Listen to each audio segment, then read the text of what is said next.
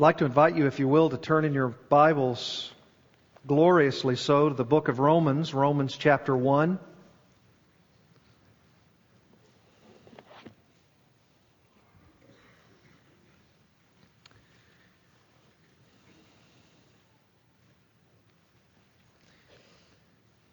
In D.A. Carson's very helpful book,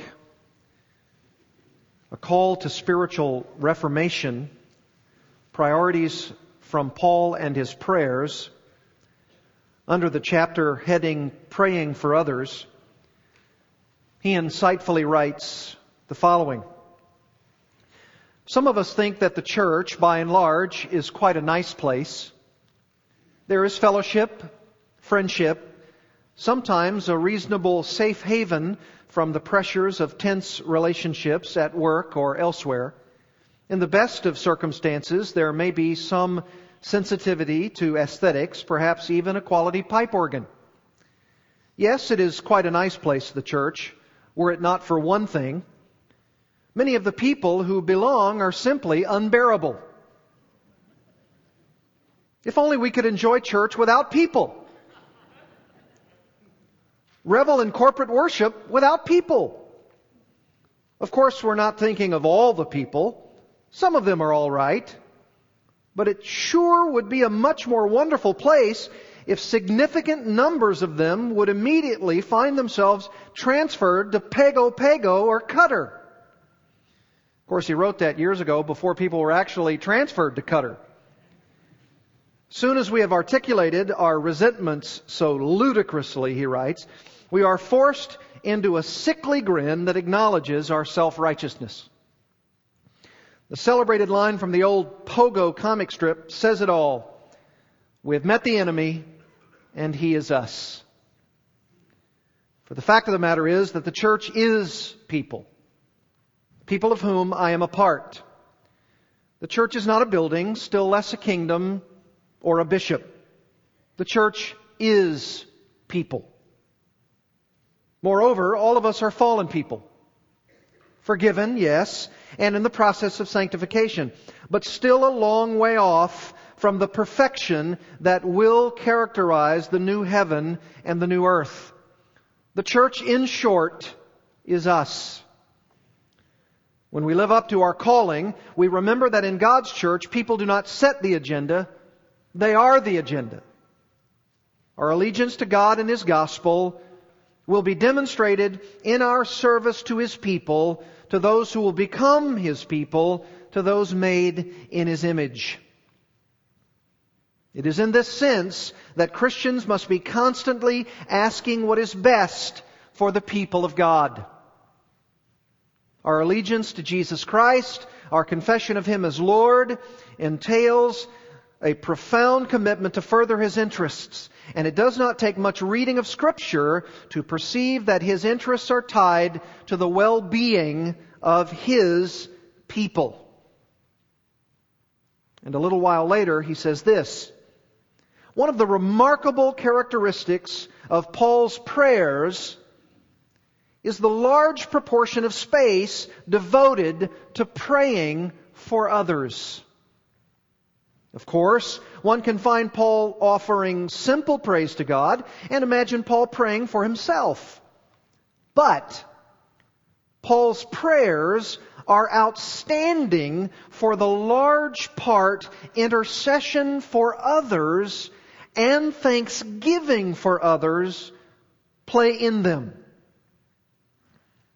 If we follow Paul's example, then we will never overlook the monumental importance of praying for others. If we learn to pray with Paul, we will learn to pray for others. We will see it is part of our job to approach God with thanksgiving for others and with intercession for others.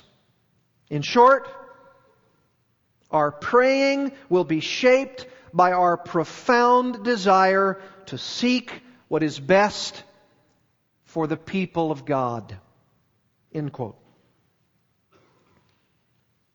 Like Carson, I too find most remarkable about the Apostle Paul are his profound prayers as listed in Holy Scripture. Sometimes the prayers themselves are just that, listed. And sometimes it is simply Paul's mentioning that he's been continually praying for his people. Whatever the context, however, Paul's pastoral heart and life comes shining through his prayers for his people. Notice what he says, for instance, to those whom he desires to minister in one of those prayers in Romans 1, 8-15.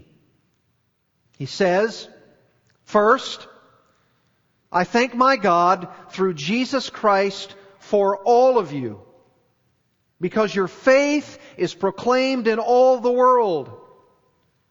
For God is my witness, whom I serve with my spirit in the gospel of His Son, that without ceasing I mention you always in my prayers, asking that somehow, by God's will, I may now at least succeed in coming to you. For I long to see you, that I may impart to you some spiritual gift to strengthen you. That is, that we may be mutually encouraged by each other's faith, both yours and mine. I want you to know, brothers, that I have often intended to come to you, but thus far have been prevented, in order that I may reap some harvest among you, as well as among the rest of the Gentiles. I am under obligation both to Greeks and to barbarians, both to the wise and to the foolish. So I am eager to preach the gospel to you also who are in Rome." Two major themes leap off the page from these verses. One, thanksgiving, verse 8. And two, intercessory prayer, verses 9-15. And that could serve as our two-part outline this morning. The thanksgiving and intercessory prayer life of Paul and its implications for our lives. Or you could say that prayer itself has two aspects in this passage: thanksgiving and intercession. However you desire to look at it, Paul's heart and life for the Roman believers, and really that's our title, Paul's pastoral heart and life for the Roman believers, a people, by the way, he has not yet largely met, although he's met some of them, but so desperately wants to, is written all over this text. Let's take the first part of this, thankfulness. And you're going to hear a lot about that this morning, thankfulness, and see if we can unpack it for you. Look at verse 8. This is what it says. "First, I thank my God through Jesus Christ for all of you, because your faith is proclaimed in all the world." One of the reasons the Apostle Paul is so thankful for these Roman believers is their fruitfulness. Notice the link between verse 8, your faith is proclaimed in all the world, and what the Apostle Paul has written previously in verse 5, what we covered last time. Their obedience of faith for the sake of His name has gone out among all the nations. You remember I said to you that Paul's heart is a missionary heart. He's the apostle to the Gentiles, remember? And it's his desire to use Rome as an eventual launching pad to Spain. And he's already said in verse 5 that the aim of his life and the lives of these Romans is the obedience of faith, so that obedient faith is for the sake of the name of Jesus Christ, and that name, Jesus Christ the Lord, would go out and be spread among all the nations. And now, According to verse 8, he's hearing reports of that very thing. And that is so encouraging to him. He says, your faith is being proclaimed in all the world. And I don't think he's using hyperbole here. I don't think he's talking in a rhetorical flourish. I think under the inspiration of the Holy Spirit, he's saying that in the inhabited world, at least maybe in the church world, in the world of his ministry, in the world of the reporting of their faith, it has gone out. It's a present tense declaration. Your faith is presently being declared in all the world. In fact, look at the end of Romans 16:19. He says the same thing. Romans 16:19, the first part of it. He says, for your obedience is known to all, so that I rejoice over you.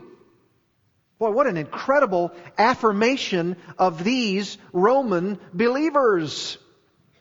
And notice what he also says in verse 8 of chapter 1. He also says that he thanks God, and this is important, through Jesus Christ. Why does he say it that way? Because it is through the access that we have all gained through the cross of Jesus Christ and His work of justification on our behalf that Paul can even give thanks in the first place. This is not a throwaway phrase. This is very, very delicate and very, very deliberate. I thank my God through the justification that we have all received through the cross of Jesus Christ and His justification on our behalf. That is why when we pray to God through the Son, gaining access through His agency in and by the power of the Holy Spirit. It's a very careful kind of praying that Paul gives. That's why when we pray, as does Paul, we pray to God through Christ. Through the agency of Christ, in and by the power of the Holy Spirit. I thank my God through Jesus Christ. He's given us access. This thankfulness on the part of Paul is a monumental aspect of his prayer life. He's just a thankful man. And I'd like to ask you this question this morning. Is it a monumental aspect of your prayer life? Are you thankful? Are you a thankful person? Do you thank God? You say, oh yes, I thank God every day of my life. I thank Him for my health. I thank Him for my job. I thank Him for my house, the roof over my head. I thank Him for my financial stability. I thank Him for my etc., my etc., my etc. Well, that's good. But let me ask you, in the context of that which Paul is thanking God for, do you thank Him for other people? You say, oh yes, I do. I thank Him for my immediate family. And that's of course very important. But that's easy. That's easy to thank God for your immediate family. You see them every day. You love them. They're a part of your flesh. They're your blood. But Paul is not thanking these folks because they're a part of his immediate family. Don't forget, he has not met most of them. He's met some of them, but he's not met most of them. And yet he says here, I thank my God through Jesus Christ for all of you. Yet he's not met most of them. He was not the founder of this church. And yet he's thanking God for them. This is incredible. Why does he do this? What is inside of this man that makes him just generally a thankful person? Well, number one, it's because he knows what he's been delivered from generally. The power of sin, the penalty of sin, and ultimately even the presence of sin. He's just generally a thankful person. He knows that he can thank God because through the redemption that he's found in Jesus Christ, he is a thankful man. He is generally a thankful person. He thanks God every day for the redemption that he's found in Jesus Christ. And he can thank God for all who he has been given to. For these Gentile believers. Even the ones that he has yet to find, to meet. He knows that God may yet give him the privilege of meeting these folks. And his heart is open wide to them. He wants to come to them. He wants to bear spiritual fruit among them. He's heard about their faith. That it's being proclaimed in all the world. And he's giddy, wants to come to them. He's heard about their faith. And he says, I thank my God through Jesus Christ for all of you because your faith is proclaimed in all the world. I can't wait to come to you. Is that how you are? Is that the kind of thankful heart you are about the spread of the gospel message? About the worldwide evangelization of the lost? You read a book about worldwide evangelization? About what God may be doing in the world? And you become absolutely privileged at the opportunity of praying for that kind of worldwide evangelization and your part in it, even if it's only prayer? That's Paul. That's his heart. He's just a thankful man. In fact, go on a journey with me. Look at Ephesians chapter 1, verse 15.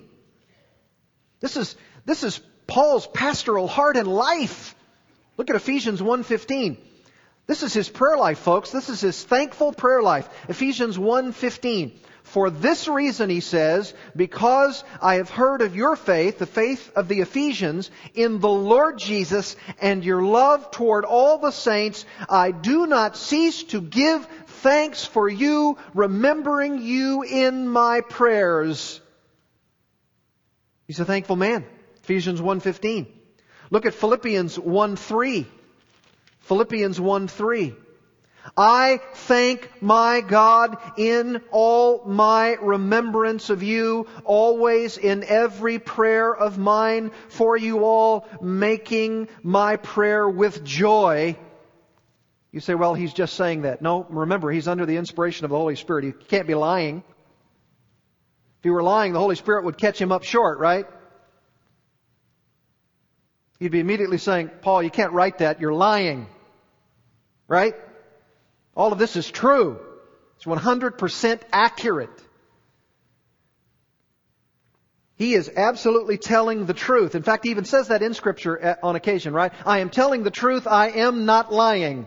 Look at chapter 4, verse 6. Do not be anxious about anything, but in everything by prayer and supplication with thanksgiving, let your requests be made known to God. Yes, thanksgiving is a part of this man's life. Colossians 1:3. We always thank God, the Father of our Lord Jesus Christ, when we pray for you, since we heard of your faith in Christ Jesus and the love that you have for all the saints because of the hope laid up for you in heaven. Chapter 4. He says, verse 2, continue steadfastly in prayer, Colossian believers, being watchful in it with what? Thanksgiving. 1 Thessalonians chapter 1, verse 2. We give thanks to God always for all of you, constantly mentioning you in our prayers, remembering before our God and Father your work of faith and labor of love and steadfastness of hope in our Lord Jesus Christ. For we know, brothers, loved by God, that He has chosen you. He is a thankful man. Chapter 2, verse 13.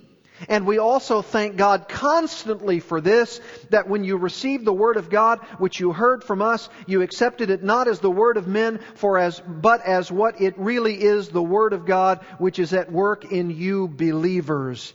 Chapter 3, verse 9. For what thanksgiving can we return to God for you, for all the joy that we feel for your sake before our God, as we pray most earnestly, night and day, he says, that we may seek you face to face and supply what is lacking in your faith. Now may our God and Father himself and our Lord Jesus direct our way to you, and may the Lord make you increase and abound in love for one another and for all, as we do for you, so that he may establish your hearts blameless and holy before our God and Father at the coming of our Lord Jesus with all his saints. 2 Thessalonians chapter 1, verse 3. We ought always to give thanks to God for you, brothers, as is right, because your faith is growing abundantly, and the love of every one of you for another is increasing. 1 Timothy chapter 2, verse 1. First of all, then, I urge that supplications, prayers, intercessions, and thanksgivings be made for all people, for kings, etc. 2 Timothy chapter 1, verse 3. I thank God whom I serve, as did my ancestors with a clear conscience, as I remember you constantly in my prayers night and day. Philemon 4. I thank my God always when I remember you, Philemon, in my prayers, because I hear of your love and of the faith that you have toward the Lord Jesus and all the saints, and I pray that the sharing of your faith may become effective for the full knowledge of every good thing that is in us for the sake of Christ. For I've derived much joy and comfort from your love, my brother, because the hearts of the saints have been refreshed through you. Paul is a thankful man. Is this indicative of your prayer life? Are you thankful? Well, after a list like that, mine has surely a long way to go in the thankfulness category. You know, it's hard to be critical and judgmental and harsh when you're praying prayers of thankfulness, isn't it? Especially when you're praying like this: I thank my God through Jesus Christ for so-and-so. Boy, isn't it hard to be harsh when you're saying a prayer like that? I thank my God through Jesus Christ for so-and-so. Wouldn't it be hard to be critical of someone when you pray your prayer like that through the agency of Jesus Christ?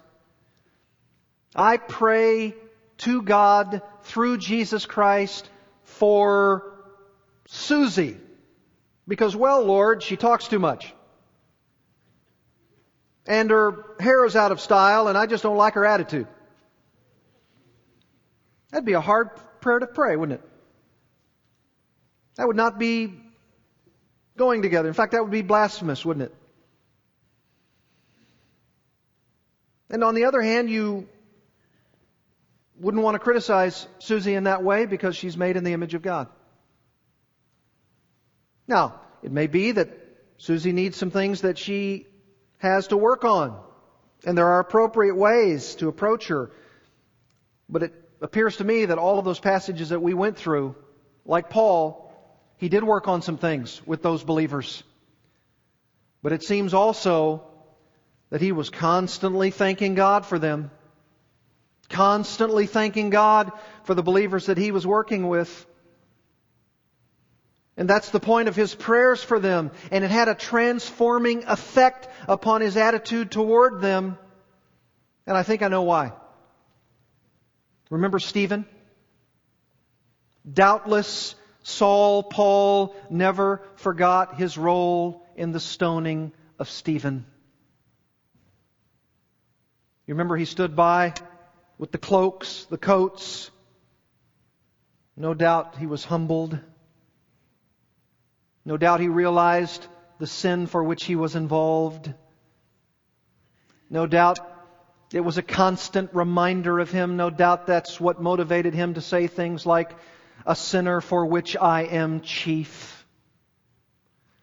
No doubt that was a sin for which he was reminded of, and he would say, "Oh, I thank you through Jesus Christ." And I'm sure the illustration of my fictitious Susie is analogous to Paul's real relationship with people like the Corinthians, right? Could there be any greater opportunity with a group of people like that for Paul to say, "What a lousy bunch this is. What am I going to do with them?"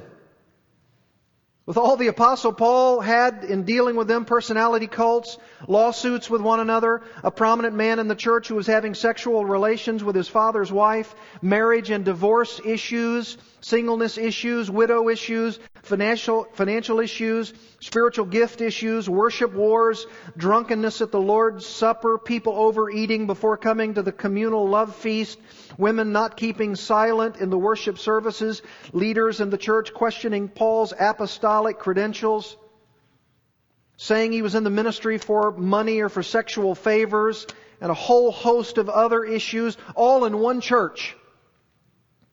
All in one church. And all of that in one church. And the Apostle Paul still says this in 1 Corinthians chapter 1, verses 4 to 7. Listen to it. "I give thanks to my God always for you, because of the grace of God that was given you in Christ Jesus, that in every way you were enriched in Him in all speech and in all knowledge, even as the testimony about Christ was confirmed in you, so that you are not lacking in any spiritual gift as you wait for the revealing of our Lord Jesus Christ." Now you say, how do those two things match up? I thank God always for you. And yet he was dealing with the Corinthian church as he did. How can the two things be both true at the same time? Apparently they were.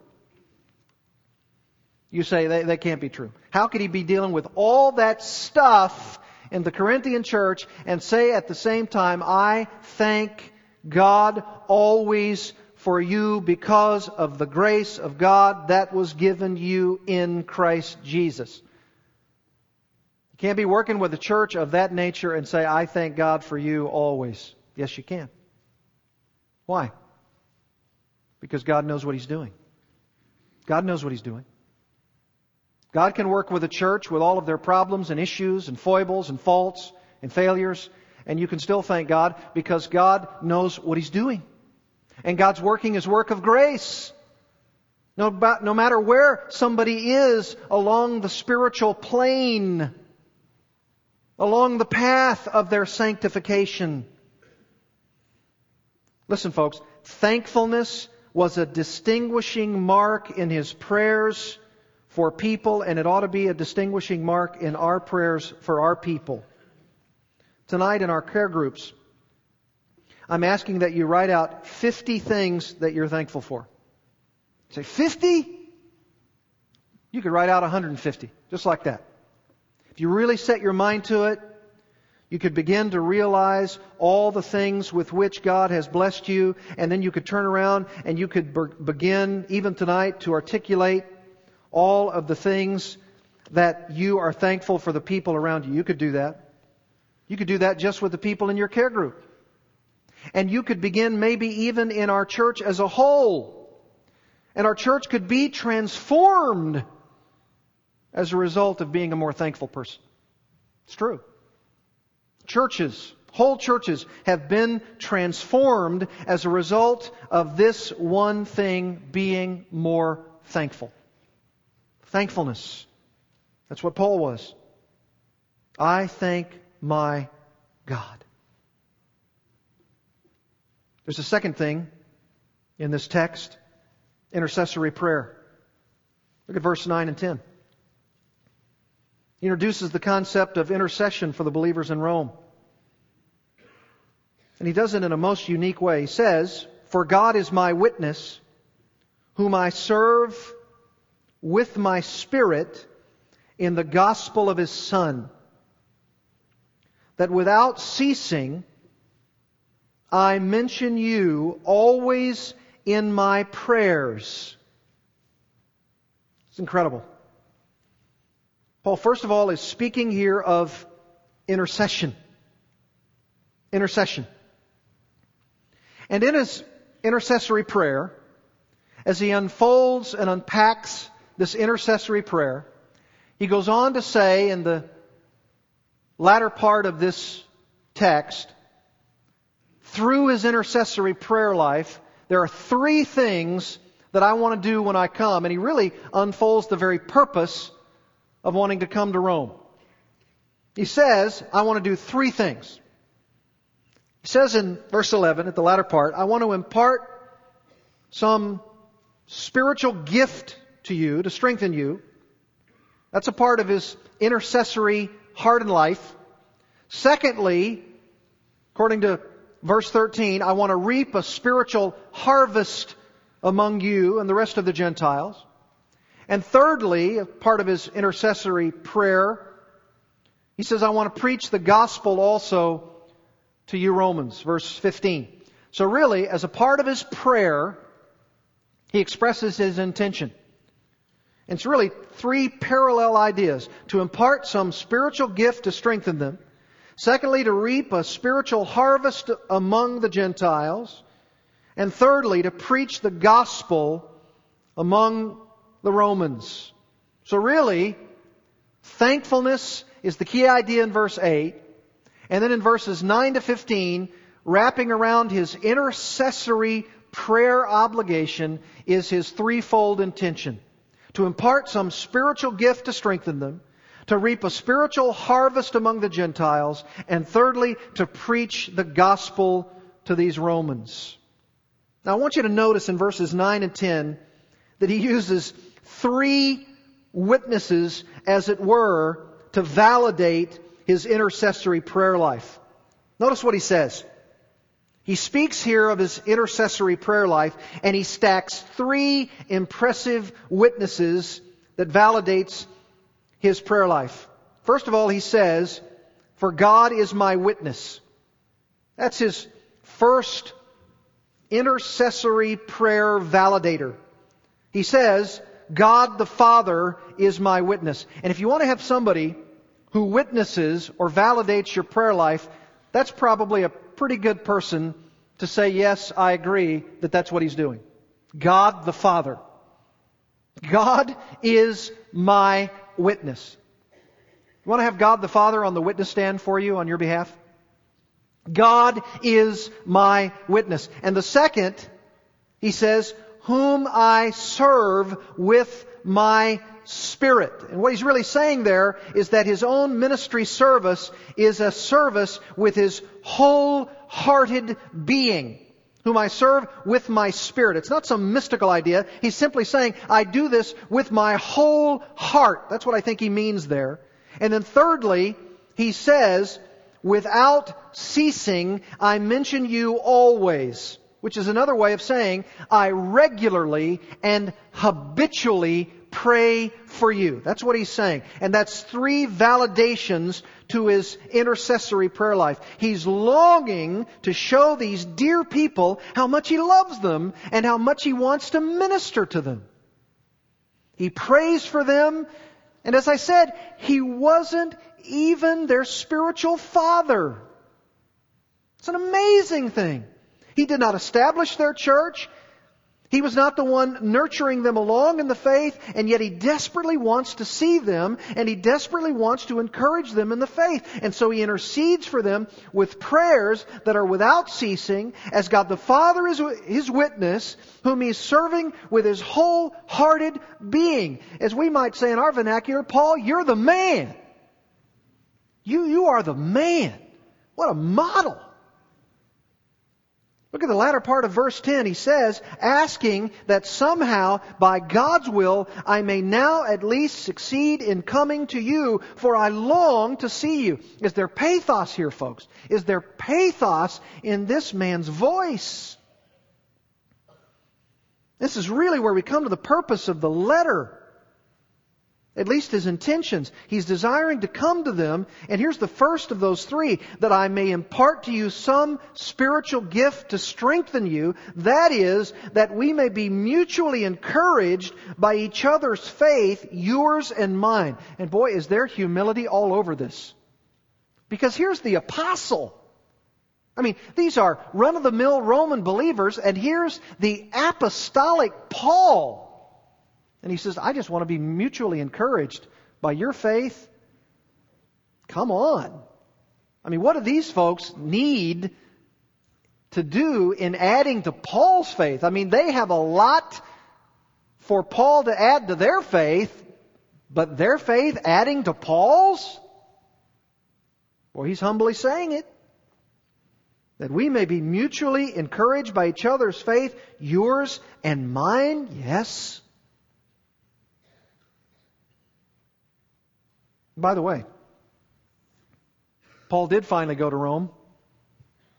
But how? As a prisoner. He has to submit his will to the will of God. He doesn't know what God's will is. And he does come to Rome, but he did come to Rome as a prisoner. In chains.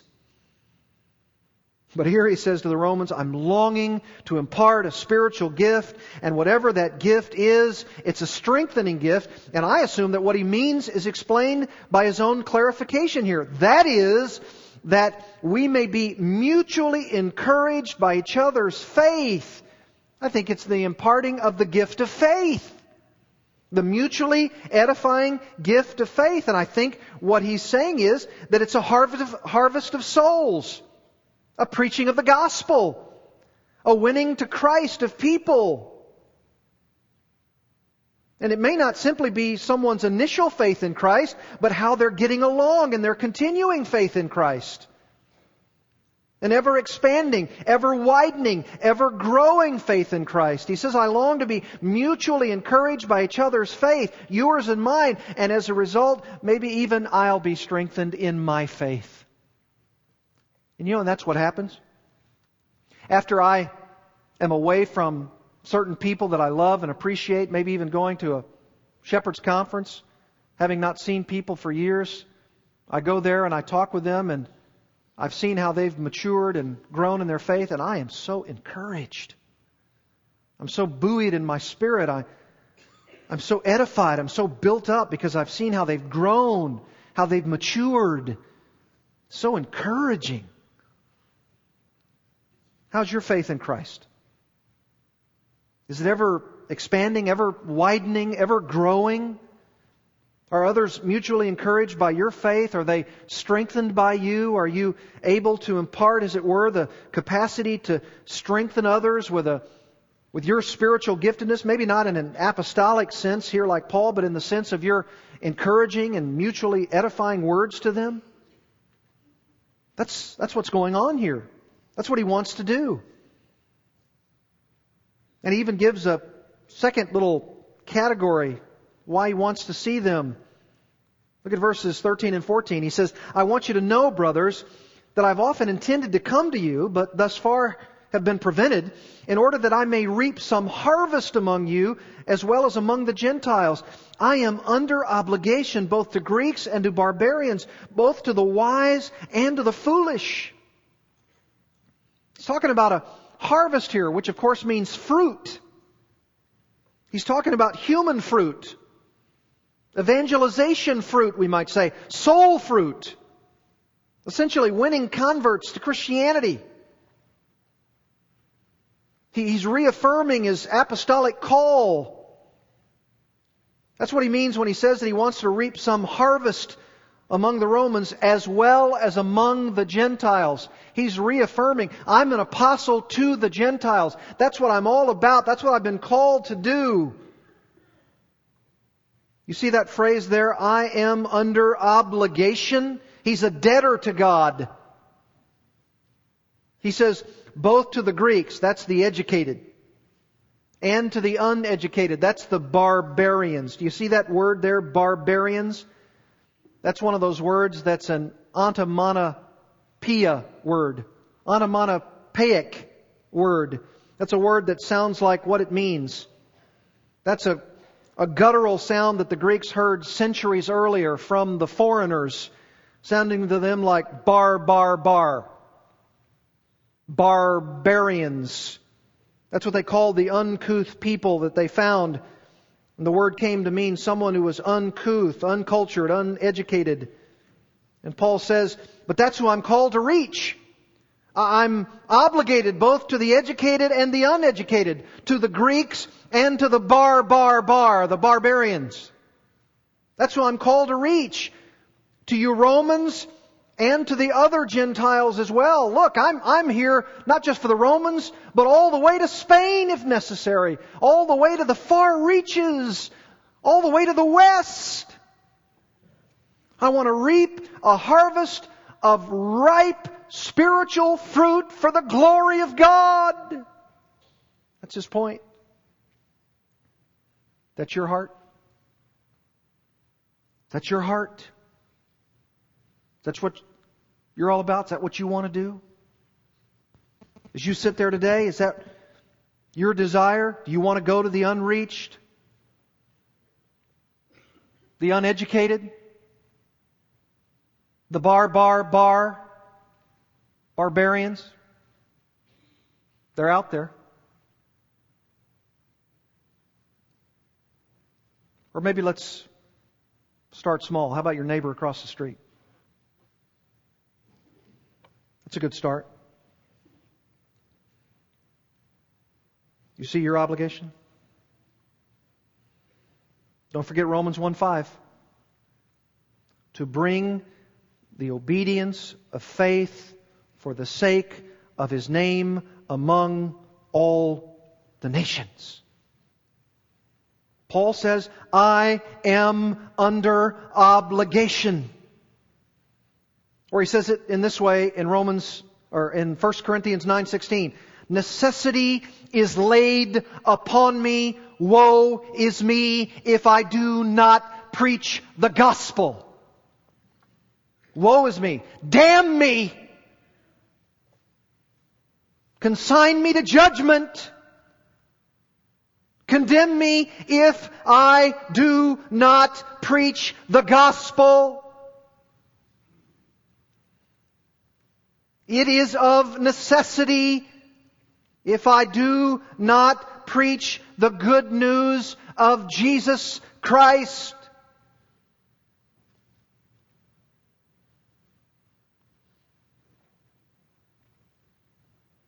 And that's why he says what he says in verse 15. So I am eager to preach the gospel to you also who are in Rome. I'm eager. There are really two ways you can interpret this verse. One way is to see Paul addressing his eagerness to preach the gospel to Gentiles in Rome in general. To you also who are in Rome. That would allow him to speak evangelistically about the gospel message being preached in Rome, the city, rather than those believers in the church at Rome who were already redeemed. Or remember, as I've told you previously, there's another way of looking at this. It may not just be an initial preaching of an evangelistic message that Paul is referencing when he addresses these Christians. Because someone might say, well, why is he eager to preach the gospel to you Christians at Rome? They've already received the gospel. He could be referring to their continued gospel upbuilding. Although certainly the primary usage of euangelizo is to preach the gospel to unbelievers. But don't forget Philippians 1:27, only let your manner of life be worthy of the gospel of Christ. Our whole lives are to speak of the euangelion, the gospel. Not just when we first believed, but all of our lives are to speak of the worthiness of the gospel of Christ. But really, either way you take it, Paul says, I'm eager to preach, whether it's to the city of Rome or to continue to upbuild the believers in the church at Rome. And it all comes out of his intercessory prayer life. I'm eager to preach to the unbelievers in the city of Rome. Or I want to preach the gospel to the Christians for their continued upbuilding in the church of Rome. Whatever that means, it means this: that Paul is giving his life and his prayers of intercession and his thankfulness to God for these people. And he needs our help. And whether it's in Rome right now, which desperately needs our help. When I was there last week at the Grace Church Shepherds Conference, I listened to Dr. R.C. Sproul speak at the Master's Seminary alumni banquet. And he spoke of having seen Rome in just a few short time spans back. I don't know if it was weeks or months back. But in the very place where Martin Luther climbed up in Rome, the very steps, the steps of penance, where he was attempting to gain favor with God on his knees, literally, he saw those very same steps, did R.C. Sproul, where the very same Roman Catholics of today are attempting to do the very same things that Martin Luther did of yesteryear, climbing on those very same steps, attempting to do the very same thing in penance, gaining favor with God so as to be saved. They need our help. Because you can't gain favor with God by flagellation, by climbing physically up a flight of stairs to show God your worthiness, so that by your works and His grace you would be saved. They need the pure, unadulterated, saving gospel of faith alone in Christ alone, by His grace alone. They need that message in Rome as everywhere else in the world. And that's why Paul says, I thank my God through Jesus Christ for all of you, because your faith is proclaimed in all the world. And he says, and I love these verbs, I thank. Verse 11, I long. Verse 15, I am eager. And we'll get to it next Lord's Day. Verse 16, I am not ashamed. I am not ashamed. If you're not ashamed, you'll preach this message also. Wherever the Lord sends you. Let's pray together. Father, may we take this message boldly, so that for the sake of His name, it will be proclaimed by us to all the world. I pray, Father, that this message, which is our message, our gospel, would be proclaimed by us to all the world. May it be so, Lord. May we ourselves be those like Paul, of whom we could say, I thank, I long, I am eager, I am not ashamed. Take us, Lord, and use us for your glory and the propagation of your truth.